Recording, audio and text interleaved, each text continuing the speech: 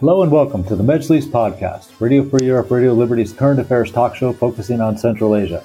I'm Bruce Pannier, host of the Majlis and author of the weekly Central Asia in Focus newsletter. How do Kyrgyz politicians and influential figures portray themselves as defenders of the people in Kyrgyzstan's, quote, sacred land, unquote, and yet exploit natural resources and cause severe environmental damage at the expense of local communities? This is the topic of a recent report from the Oxus Society entitled Resource Nationalism and Slow Violence in Kyrgyzstan. As Kyrgyzstan prepares to mark the 25th anniversary of the cyanide spill near the Kumtur gold mine that led to the deaths of several people and temporary evacuation of thousands of other people, we take a look at how Kyrgyz authorities continue to practice resource nationalism and the forms of violence that accompany it. To discuss all this, I am joined by the authors of the report. Beril Ocakli, who leads the research project China, the EU, and Economic Development in East Europe and Eurasia at the Center for East European and International Studies, COIS, in Berlin. As a critical geographer, she studies infrastructures, resource extractivism, society-nature relations, and authoritarian repression in Central Asia and South Caucasus. Previously, Beril led transdisciplinary development projects on resource governance and on behalf of the German government, the EU, and multilateral organizations.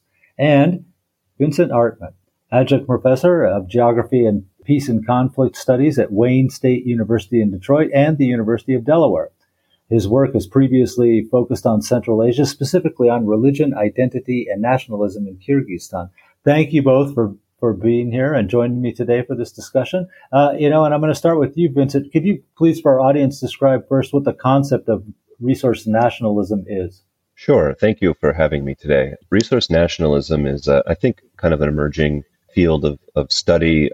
In the past, it's often been linked with the notion of controlling natural resources by states, so ensuring that the government of Kyrgyzstan controls gold resources, or that Venezuela controls its oil resources, these sorts of things.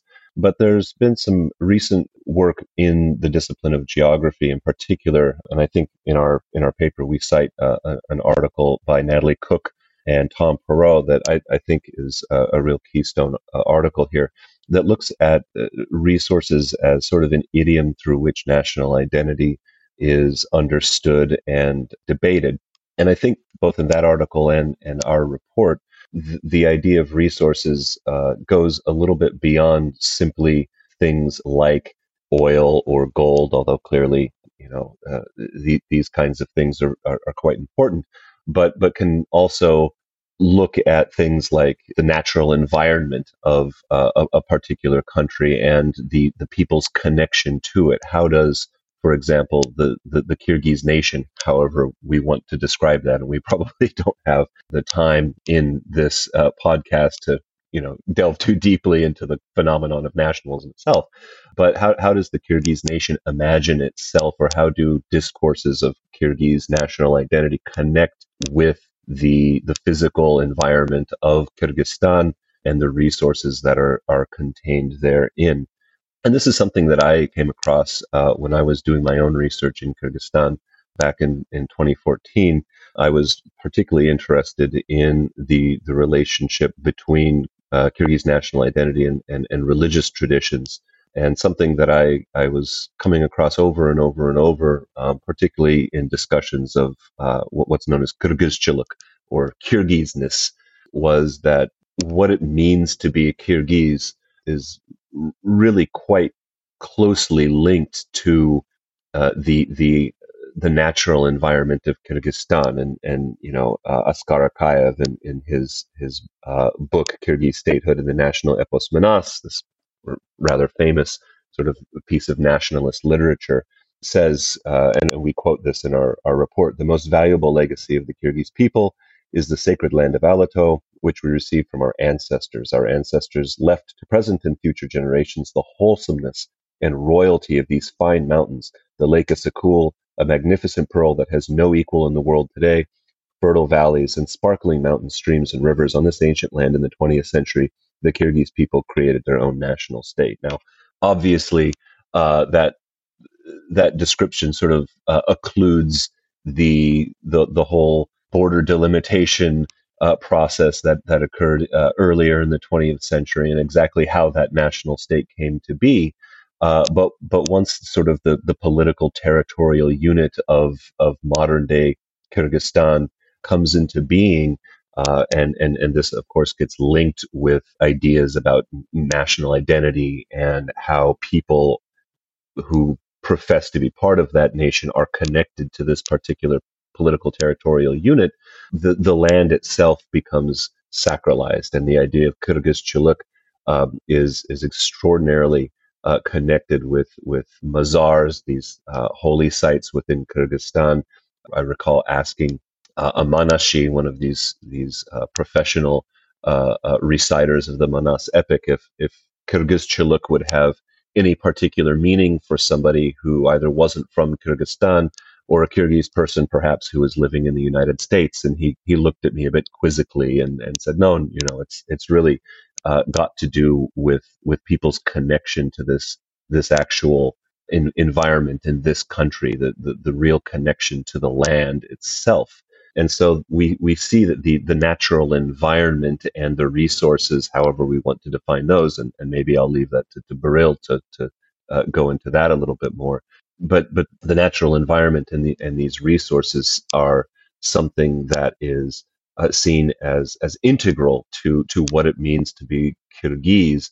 And there's a sense of sort of emotional and maybe even ideological ownership that transcends the idea of resource nationalism simply in neoliberal terms, as making sure that the state controls particular natural resources for the purposes of selling them on the world market. Okay, thank you. And that does bring me to you, Beril. And certainly Kyrgyzstan has this kind of tradition since independence. You don't see these kind of protests at mining sites in neighboring Central Asian states at all, but we have seen them several times in Kyrgyzstan in the last 20, 30 years. So can you please add to what Vincent said? And also I'm kind of curious about the second part of the title of your report too, about the slow violence. Can you comment on that a little bit? Hi, Bruce. It's great to be back. Thanks for having us. Let me try to sort my ideas. Vincent did already a great introduction. I will try to pick the threads.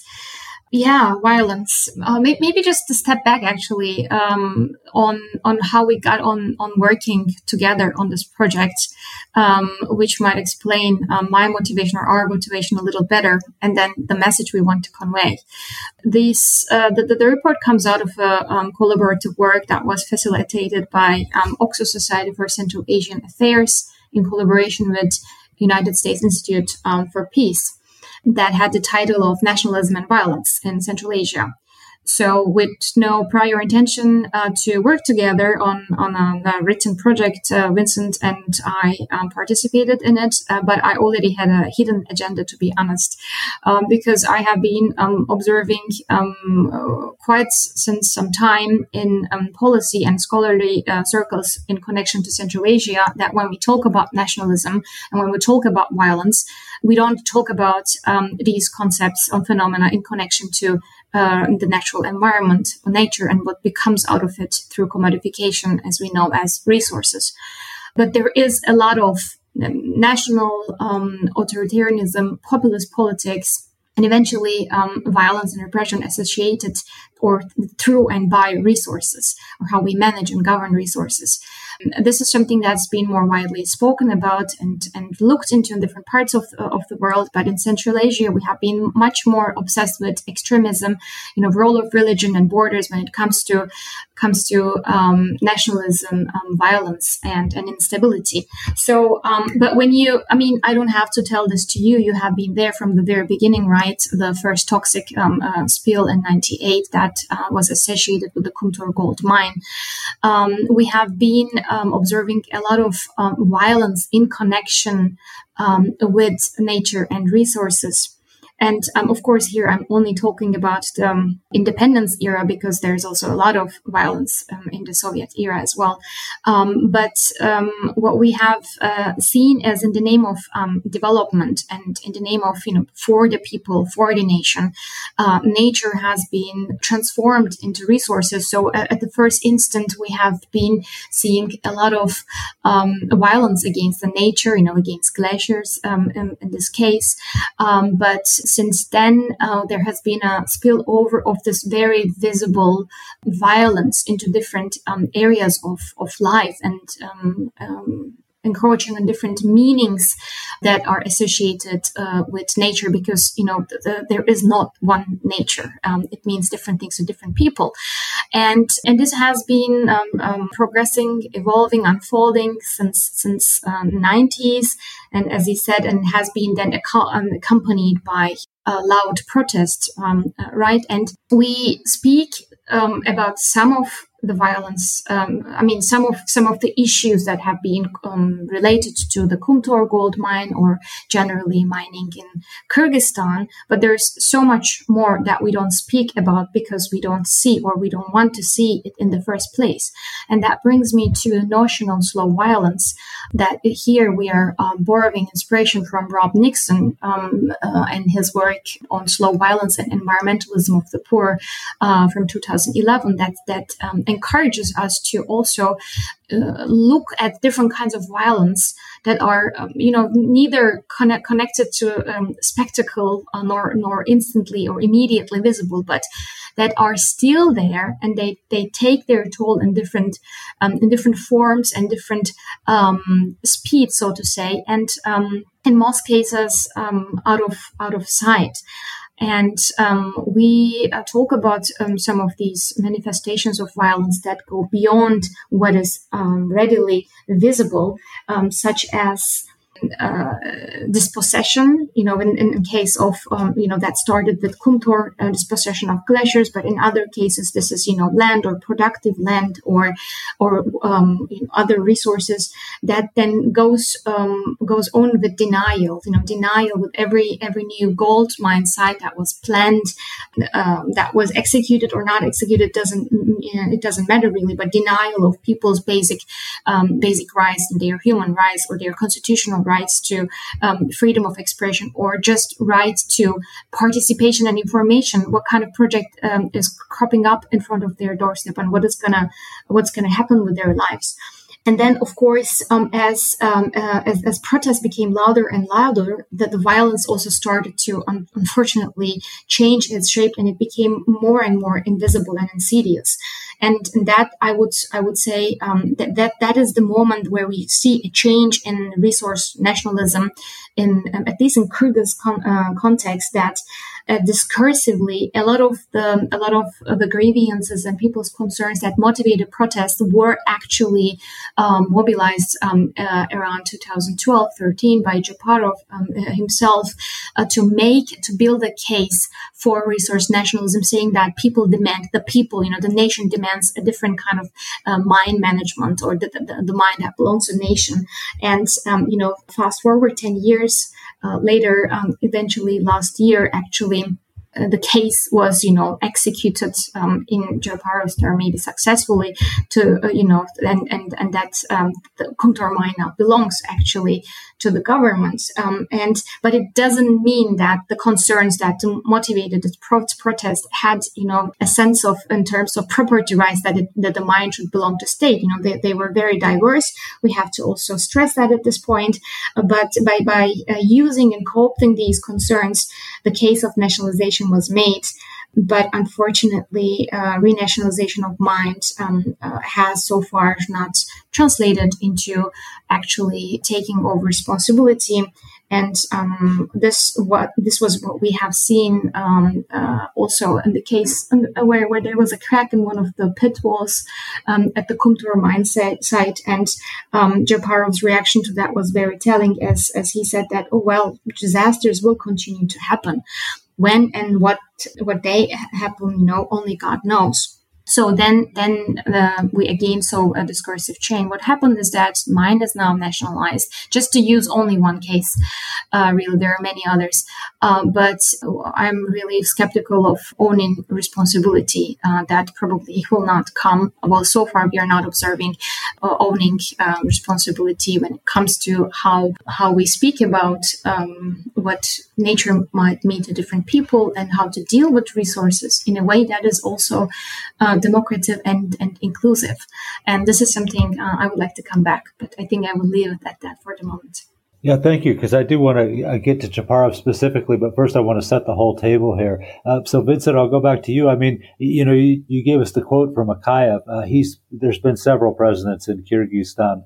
It was so if you can kind of walk us through how different administrations have looked at this, but what I'm also very curious about in terms of resource nationalism is what role foreign companies played. They seem to be like the whipping boy, right? We're going to end up with Chaparov here in the nationalization, but Kyrgyzstan, we had Cameco at first and Centera at Kumtorman. We have a lot of Chinese companies that are mining in Kyrgyzstan also. And what does that say about the nationalism part, where this is the wealth of the Kyrgyz people? Yeah, well, I think there's definitely a sense that foreign actors are profiting much more than the actual Kyrgyz people who, at least in theory, quote unquote, own those resources, that a lot of the profits are being funneled out of the country for the benefit of foreign shareholders. And this touches a little bit on something I did want to bring up, which is in peace and conflict studies, there is this distinction between what's known as positive peace and negative peace. And negative peace is really just the absence of sort of open conflict. And this doesn't necessarily preclude some of the things that Beril was discussing in terms of despoiling the environment and dispossessing people of their livelihoods and their health.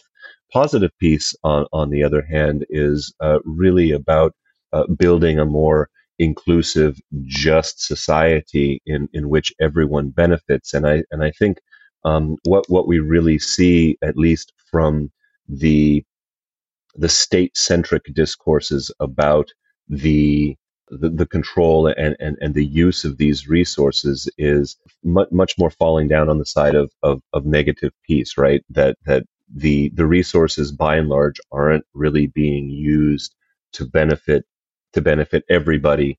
The environment itself is in many cases, as Beril pointed out, being despoiled. And this also kind of ties in with this idea that there are really different meanings regarding the environment and what it means. And I'm hesitant to say that these meanings are necessarily one is right and one is wrong, but the state and the actors who are involved in sort of turning these resources into saleable commodities see the resources as something marketable, whereas in other discourses about the environment, such as the ones that I highlighted in my remarks a moment ago, the environment is seen as something quite integral to Kyrgyz statehood, to Kyrgyz identity, and therefore, in some ways, poisoning a river or destroying a glacier is in some ways an attack on the meaning of Kyrgyz identity itself, or at least something fundamental about being Kyrgyz, this connection to the environment. And so what we begin to see there is that we have these two contending resource nationalisms in a way, right? You have those who are interested in exploiting the environment for economic, at least putatively economic, benefit for the whole country, and you have those who see the environment as being something that's bound up with who they are and how they see themselves as a national community. And I don't think that these are necessarily discourses that are easily reconciled, and I think that's where we start to see some of this conflict emerging between these two different groups. And I hesitate to say that there's only two groups. I'm sure there are many others. We obviously in our work really only focused on kind of those two broad spheres. Regarding your question about different administrations and how it's changed, I feel that in a lot of ways, even down to today, a lot of the ideological content of Kyrgyz nationalism was really set during the Akayev era, and it's morphed in one way or another over time.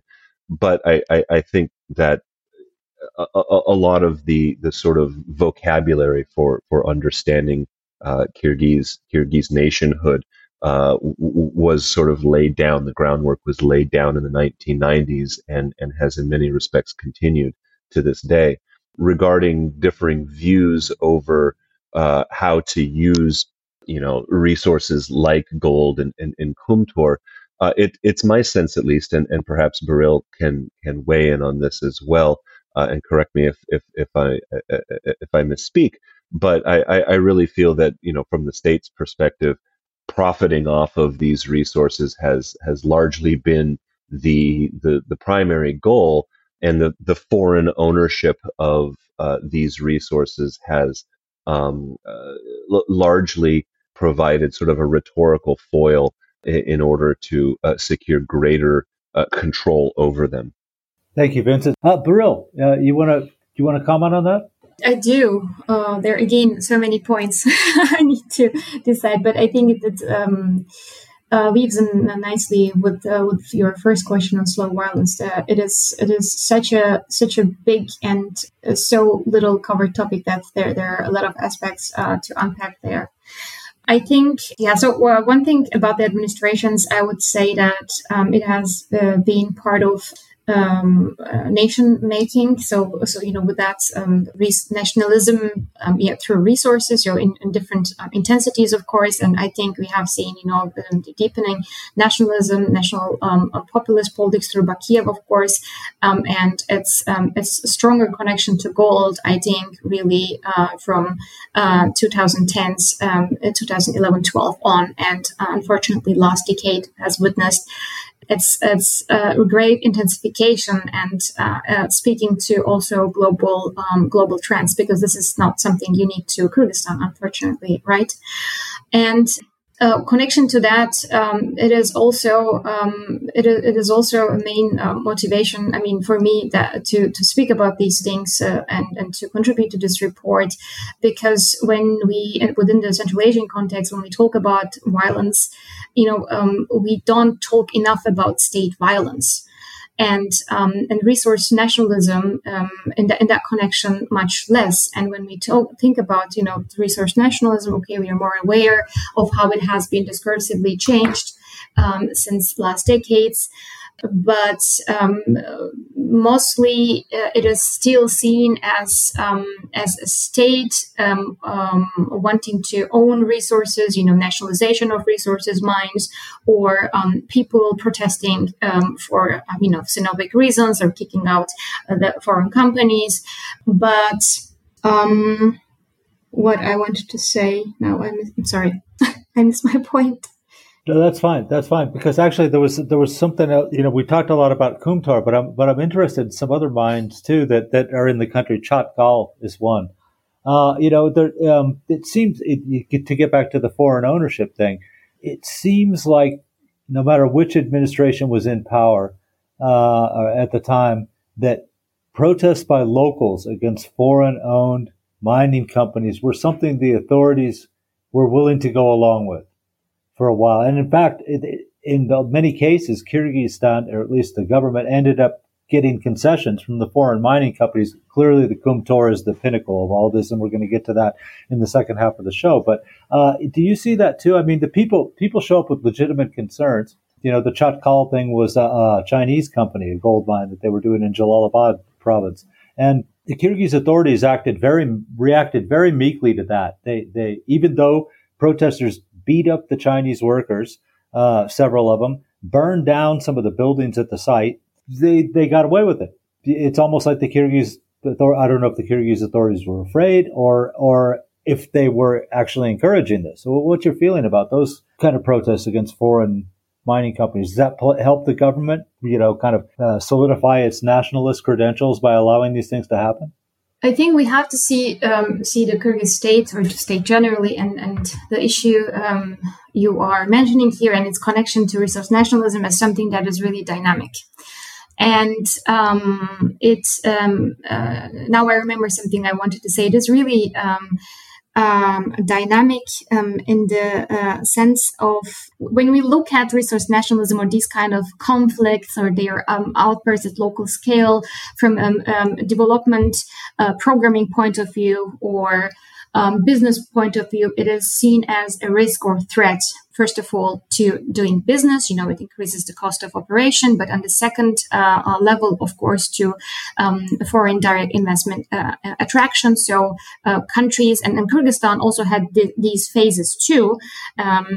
They see a damage to their reputation, to countries' reputation. And but you're right in pointing out the cases where mining companies and businesses are left to their devices with communities. And this shows us that there is, first of all, that resource nationalism is way beyond something that has, that is just a risk of doing business. This is, it is much more loaded, but at the same time, it is also really fluid.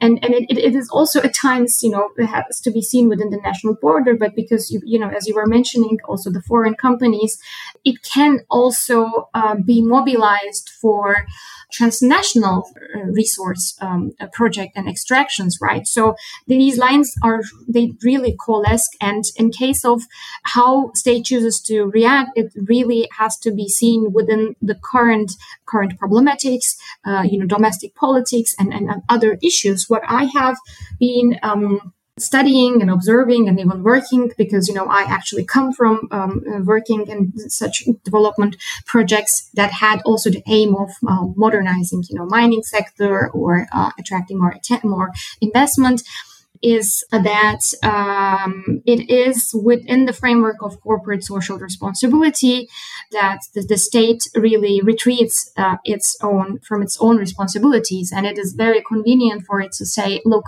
you have acquired a license. This is the community and that you have to deal with. And actually, this is, that was the moment of birth for greenwashing or social washing of such projects through social license to operate, right? It started emerging. I think it was established around 2012. That the state then says, sort it out yourself. You have to come up with a social package, or you have to sort it out. Basically, what you have to come with, and it is a convenient way of saying we are democratic. We consider local communities' concerns, but it's also a convenient way of choosing your fights, basically. And there is much more to the backstage of these choreographies, and it is very difficult to get access to decision-making mechanisms of state, depending on investment. But we know that the case of Kumtor had little to do with the violence against nature or then people through different mechanisms, nor did it had little to do with actually Kumtor being managed by a Canadian company. Okay, thank you. And we have reached the halfway point in the Mejlis podcast, so it's time for me to remind that this is the Mejlis podcast, Radio Free Europe, Radio Liberty's current affairs talk show focusing on Central Asia. Bruce Pannier, host of the Mejlis podcast and also the author of the weekly Central Asia in Focus newsletter. We're talking about the recent report from the Oxus Society and resource nationalism, and joining me are the authors of that report, Vincent Artman, adjunct professor of geography and peace and conflict studies at Wayne State University in Detroit and the University of Delaware. His work has previously focused on Central Asia, specifically on religion, identity, and nationalism in Kyrgyzstan. Beril Ocakli, who leads the research project China, the EU, and Economic Development in Eastern Europe and Eurasia at the Center for East European and International Studies in Berlin. As a critical geographer, she studied infrastructures, resource extractivism, society-nature relations, and authoritarian repression in Central Asia and South Caucasus. Beril also led transdisciplinary development projects on resource governance on behalf of the German government, the EU, and multilateral organizations. Okay, so let's get into the current administration. in Kyrgyzstan, because it's already been mentioned that Sardar Japarov, who's the president of the country, was actually one of the people who years ago seemed to be one of these defenders of Kyrgyz rights to its own resources, and one of the loudest voices complaining about environmental degradation at the Kumtor mine. And yet now he is the president. And they've managed to seize total control of the Kumtor mine. It seems like there's been endless scandals practically since then. What happened to 19 tons of gold that they export? Where did that go exactly? Recently, a whole load of gold was found at the border that no one was very anxious to take responsibility for. I'll start with you, Beril. What has Japarov done? I mean, his history. I mean, he was, actually he still is. He's a populist candidate, a populist president, right? In the past, he tried to portray himself as someone who was really kind of defending the people against these evil deals that they had with the Canadian company, corrupt officials in the Kyrgyz government who were helping the Canadian company in this case, and saying that this gold belongs to the Kyrgyz people. There should be a better deal so that all the money that comes from this gold is going to the Kyrgyz people. And they should, there shouldn't be this kind of disregard for environmental consequences at the mines. That was him, as you mentioned, 10 years ago. Who is he now? Okay, I think I want to add to that because, first of all, actually, we don't know who he is right now because I think he's awfully silent these days. But what he has done, I think I started on the right track as you asked the question, what you had in mind. He has done a lot of damage, and one thing I really am very spiteful about is how his contribution in courts to nationalism, populist politics, nationalism, and resource nationalism. Because what he did in 2012-13, and how that ended is actually a tragedy, and maybe an embodiment of really what we are trying to get at here with slow violence. Bruce, your reporting has been very informative. You were there in those years, closely monitoring multiple spills that have happened, and then people trying to get some sort of justice, right? As they have been suffering from implications of the connected to toxicity. And so what happened was that using people's real grievances, he had established a need, and he mobilized a mass for needing to own the mine for the nation. And when last year, I think it was end of July, when the wars between Centera and Kyrgyz government came to an end, was made official, Japarov's press secretary announced this as a historical justice. That was a big victory, really. And he used the words for the nation and for mine. And that, hopes of Kyrgyz people have come true. And this helps me really illuminate what is meant by slow violence and why slow in front of violence, because it wasn't only enough that people have lost, their livelihoods or will continue to in different mine sites, because Kumtor is just one of these cases. And I keep saying it, but we are really stuck with the more spectacular forms of violence. But what happened was that beyond the physical, beyond the very visibly palpable violence, is that the psychological violence of having to not only having gone through what happened to you, losing your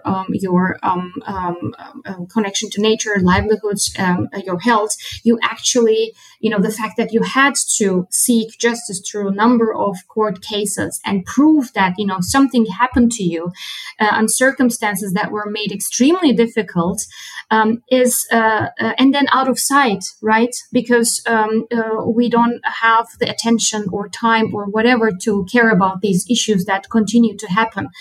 And this is where also the notion of slow violence coming is one of the cases that Nixon talks about was actually Chernobyl. How it was not enough that people went through, but they actually had to live with the burden, the responsibility of having to actually prove that they went through these struggles. And to add to this and also move beyond Kumtor, speak about different types of slow violence is cases such as Arlovka. And when I speak about these cases and in our conversations, Bruce, I feel like I am ruminating over and over again the same things. But then I realize, I zoom out, and I still realize that these topics are not spectacular enough to be talked more and more. But just to, in a nutshell, talk about another case I have been looking into for many years. It's the case of Arlovka that hosts Taldybulag-Levobrezhny gold mine. It is the third biggest gold deposit in the country, and actually a Kyrgyz-Chinese joint venture.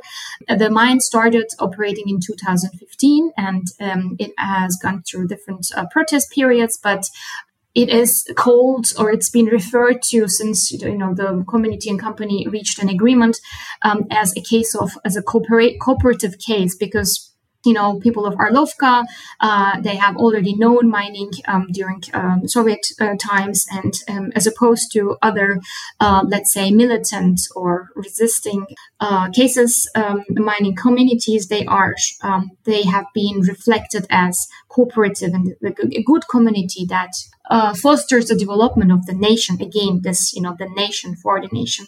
But what we don't know is what have people of Arlovka still going through since actually saying yes to this mine. They still are actually in different ways resisting how the mine has been operating, how the resources have been governed, and how they have so little information, access to information and space for actually being part of governance. And so what happens is that they are made invisible, basically, because through praising, even through praising, and that is unfortunately one of the damages that Japarov administration is going with.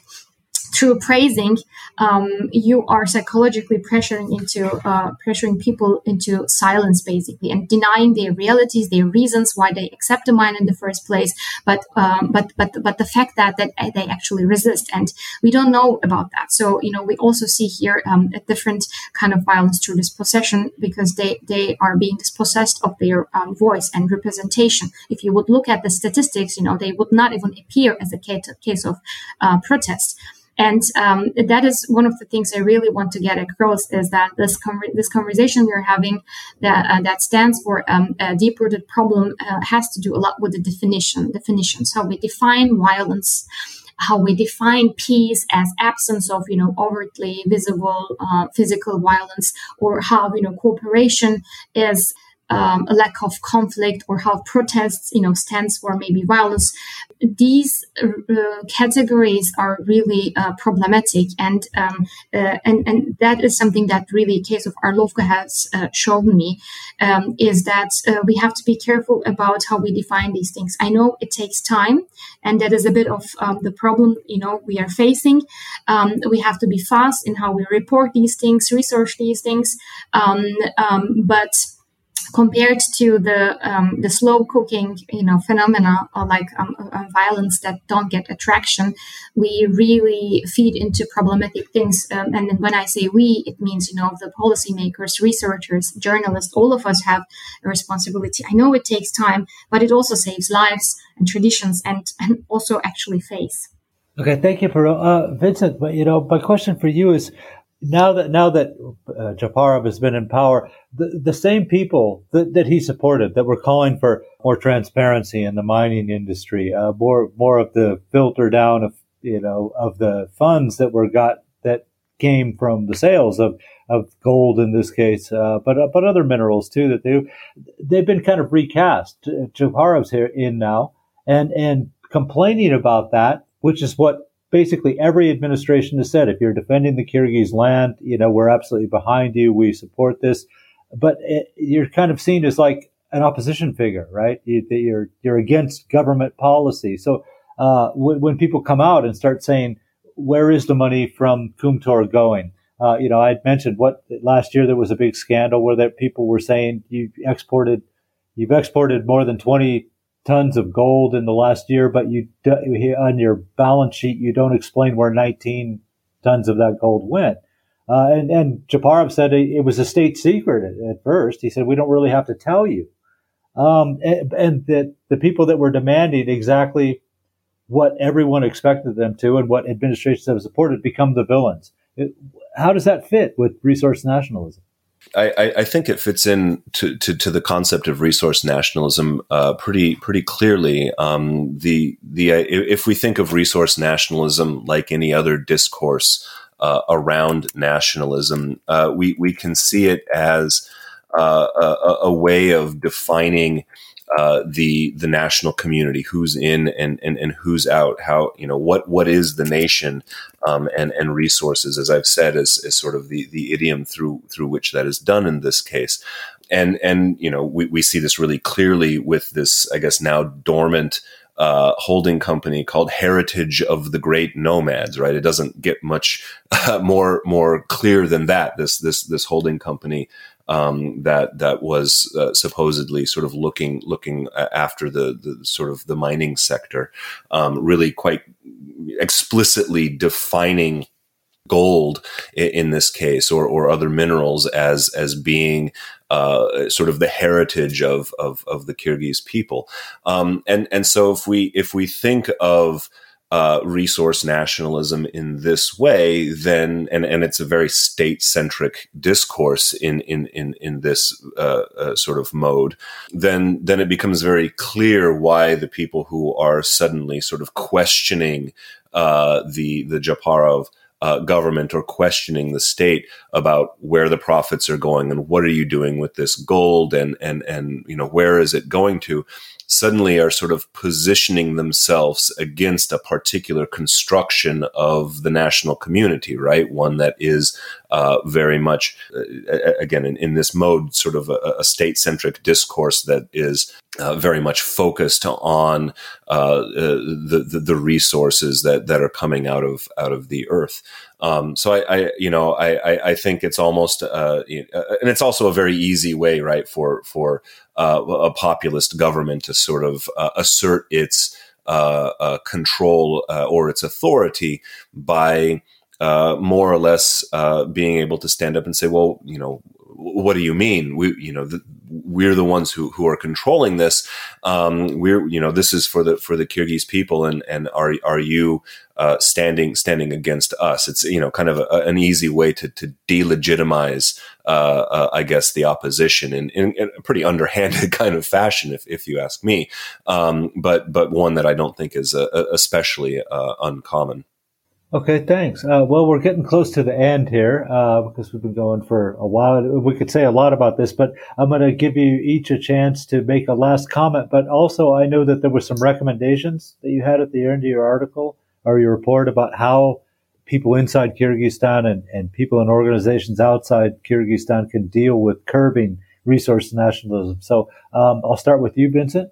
I think that, as Beril has already sort of said, it's really important to look more closely into some of these questions about slow violence, looking into questions about what resource nationalism is, and if we are interested in this as a phenomenon that we can that policymakers or activists or others can intervene with, we need to understand that it's not just a sort of univocal phenomenon. There are lots of different contending resource nationalisms, even within a small country like Kyrgyzstan. And if you were to look at Kazakhstan and the role of hydrocarbons, right, you would probably find very, very similar phenomena happening there.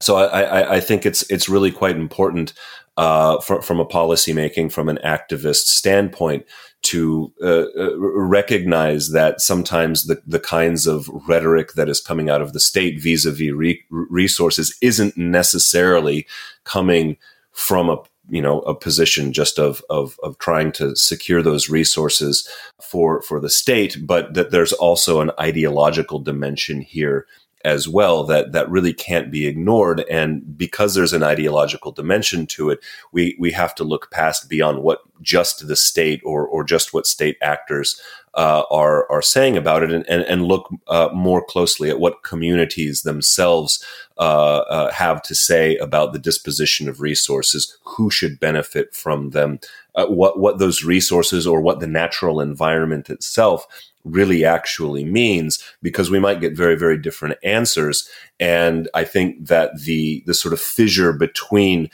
maybe state-centric discourses and community-centric discourses, or different ideas about nationalism, the fissures between those things are where some of this violence or this slow violence is able to sort of metastasize. That this is where it's able to act.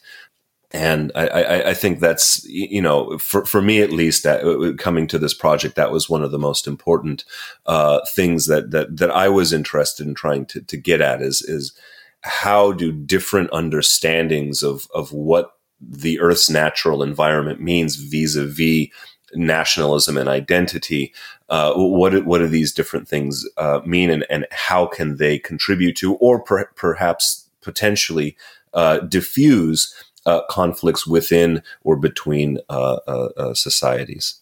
Okay, thank you, Vincent. Beril, last word goes to you. Bruce, thank you. I'll try to speak less gibberish this time. You mentioned one very important thing when last year we again, lost some part of gold, and there were inconsistencies in accounting. He mentioned that we cannot really disclose the details about how much gold is transported to where. It's for state security reasons. I think this is really this exemplifies, it's one of the great examples of what we have been talking about, because this is also, an extension of resource nationalism, but also helps me make the point of, why this nationalism of and through resources and violence has a lot to do with democracy. When we look at the current development programming, to go back to, why we had this workshop in the first place with Oxus and USIP, and we have this report series. When you look at it, violence, democracy, human rights, extremism, these issues, they are to an extent sometimes connected amongst each other. But when it comes to environment, we almost either we talk about cross-border, transboundary resource management, or climate and ecological resilience. But the elephant in the room of all these extractive nature transformative projects, that how we manage these projects in a very secretive way, that this is also related to human rights and environment and democracy and violence. We don't talk about these things. So we have to go beyond silo programming and also get a little bit over, extremism. I understand it's a very important issue for the region, but there's also a lot of violence coming from the state. And we don't have to, pick our fights all the time. You just have to be really receptive to different types of violence happening.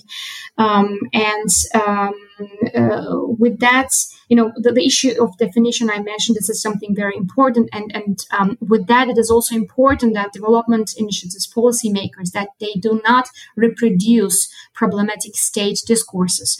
This is something that I have committed myself to fight against. Is one thing that when people protest in Kyrgyzstan or in Central Asia, they are labeled, mobs for hire, or that they are just loud, opportunistic protesters. And there is a tendency to reproduce easily these discourses, and we have to pass beyond that. And we also do not need to reinvent the wheel, really, because there are a lot of affected communities that connect to different networks of activists, and there's a lot of work going on, and also scholars. And so it is important to connect to activists' matter of concerns, to really make a contribution to help minimize violence. I think I will stop at that. Okay, thank you very much. We've come to the end of the show. Again, there's a lot more we can say about this, and I'm sure we'll all get together and speak about it again in the future. The issue is certainly not going away anytime soon. And of course, to the audience, you can find that the report on resource nationalism and slow violence in Kyrgyzstan at the Oxus Society's website. So I'd like to thank my guests today, Beril and Vincent. I appreciate you being on the show. And a big thank you, as always, to Nathan Shoemaker, our Medjlis podcast producer in Washington, D.C. And a reminder, you can subscribe to the Mejlis podcast or the Central Asia in Focus newsletter by visiting RFERL's website at rferl.org. Thanks, and we'll be back next week. Bye-bye.